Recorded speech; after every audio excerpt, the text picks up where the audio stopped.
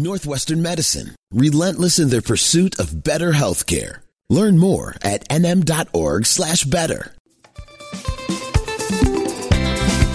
720 WGN. It's always nice when the doctor is in. Dr. Jim Adams joins us today, Chief Medical Officer at Northwestern Medicine. It's sponsored by Northwestern Medicine, relentless in their pursuit of better health care. How are you today, Dr. Adams? Very good. Glad to be here. Thanks for joining us. What is the importance of a second opinion when the diagnosis is cancer? Yeah, almost always you should get a second opinion with cancer to be really reassured that you're getting the right treatment and the right diagnosis, especially if it's a complicated cancer, because there's a lot of variation, and a second set of eyes is good. In fact, at Northwestern, we routinely do it. All the cancers get a second independent evaluation. So it's just something that we really want to emphasize and get right. You know what? I commend you at Northwestern because I have a loved one who got the diagnosis in a rural area. I've been very nervous about it, and I suggested, based on their type of cancer, that they go to Mayo because they have a doctor there who's one of the best in the world. They said they felt more comfortable going to Northwestern, and they said, when I went to the Northwestern website, you can click right there. It says, for a second opinion. And this person in my family found it so easy and so reassuring that they've got an appointment next week. And I just have always preached that because I am a cancer survivor, but it's hard sometimes because people are tired, they're worn down, the thought that you're battling cancer is a lot, and they just don't have the energy to track down a second opinion. Well, talk to your doctor about it because every high-quality oncologist or physician understands this. They'll facilitate it. They may even recommend who the best people are to have the second opinion with. They understand it. They can be facilitated, and if they react negatively, that's maybe not the people you want. The good people will understand and help you through the process. Perfect. Okay, Dr. Adams, every time we get on the subject of medicine around here, people are frustrated by how long the wait is for appointments, whether it's a hernia or, they need a colonoscopy, those type of things. One doctor had sent a text and said, it's the administrators. And, other people like, no, it's the schedulers. And so what is happening now that we are seeing long wait times for things that routinely you could get taken care of in at least 4 or 5 weeks?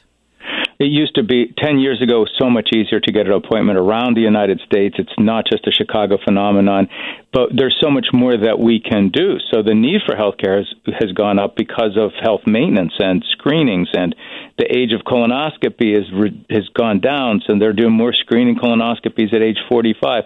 So the demand has gone up. At the same time, while we have more providers and more range of professionals, it's not enough.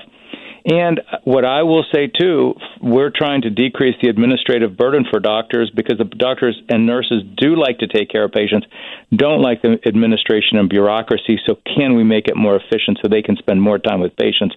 This is going to continue for a while. We're also seeing, unfortunately, people, doctors, nurses, other professionals retiring at ages where they still could be productive. We want to keep them in the workforce. It's a true issue. And it is an issue for you as well because you do want to spend more time with patients, and they overschedule you, don't they? You don't want to say it, but they do. And so this is, I think, the number one focus of how can we post-pandemic change it up so we don't keep adding administrative and bureaucratic tasks, but rather take them off and let the professionals do what they want to do, which is take care of patients and really spend the appropriate time. Sometimes it is fast, but sometimes you do need the time. And it is the number one thing that we're focusing on. Dr. Jim Adams is the Chief Medical Officer at Northwestern Medicine. I keep seeing these articles popping up. I had a friend who actually called me and said, Lisa, you should never sleep on your right side. I said, why? And they had a whole host of reasons. And I think you see a lot of this on social media and some media publications. Is there anything about that? Should we not be sleeping on our right side?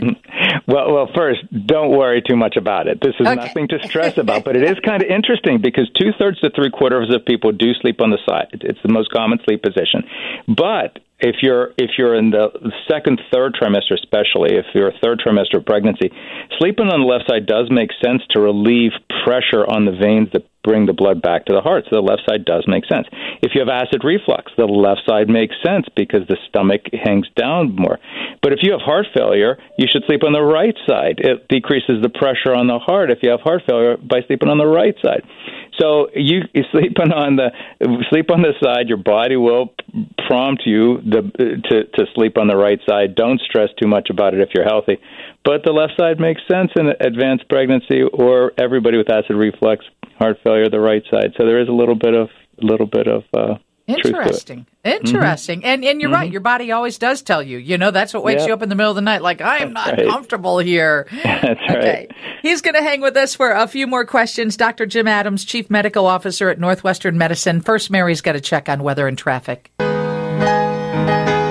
720 WGN. We're lucky once a month Dr. Jim Adams checks in on the show. He is the Chief Medical Officer at Northwestern Medicine. I read a very funny headline, and I got a kick out of it. I kind of know the answer to it, but it is frightening for women of a certain age. The headline says, "Oh, good. There's a huge chance your uterus might fall out as you age." Now it's not going to fall out, but it could kind of drop down, right? It does drop down, and it's known for ages and generations. The pelvic floor muscles do weaken with age, just naturally, and the uterus will drop, so that sense of bulging and pressure can block urine, cause constipation, can cause problems and be uncomfortable. There's a lot of treatments for it, but it's very, very, very common. And is that why we've seen such an uptick in, like, I don't even know what I don't want to call them adult diapers, but, you know, for years, women never talked about the incontinence issue, and now it is a thing, and there are products to help with it, and you're saying there are medical interventions that will help. So for the urinary leakage, again, it's incredibly common. All women will get it. There are medicines, there's treatments, and this is something that you shouldn't be embarrassed talking to your doctor. If you're sensing the bulge and prolapse down there, there's everything from pessaries that could be holding it up there to minor surgical treatments to major. There's a range of treatments, and there's people who specialize in this. So this really is something to talk to the doctor about, because people don't have to have these inconveniences and suffering, and just talk to the doctor. There's a lot of treatments. Somebody just said, "Hey, Lisa, it's Eddie and Joliet. Are doctors offended by asking for a second opinion?" And no, we addressed that earlier. Dr. Adams said, if your doctor is opposed to it, maybe you should find a new doctor. I'm paraphrasing, but that's kind of the gist, right? I agree. We're here for the patient's interest and to help them make sure that there's confidence and comfort. Absolutely. There's no doctor that I know that's offended by the discussion about a second opinion. So the FDA has recommended vaccine manufacturers make the single-strain COVID-19 booster that target Omicron, the spinoff, the XBB.1.5 for the fall. Where are we with that, and when do we get that vaccine? Oh, it's coming in the weeks ahead. So through the winter and the spring, that old Omicron has been replaced by the XBB variants. That's really dominantly circulating. The original is gone, and now it's being taken over by, and the Omicron is fading. Now it's all XBB variants, especially that 1.5 you talked about. And so the FDA just recommended that the next booster be against the XBB.1.5. And it looks like that will be coming just in the weeks ahead. So definitely by September, the manufacturers are ramping up. The CDC will get the recommendations out about who and when to get the vaccine. But it's coming, and so stay tuned. Yeah, I think everybody thinks that we're over it, we're past it. I actually have 6 family members who do not even live in the same state, age 2 to 72, who have all had COVID in the past 4 weeks. And as much as we think it's gone, it's still there.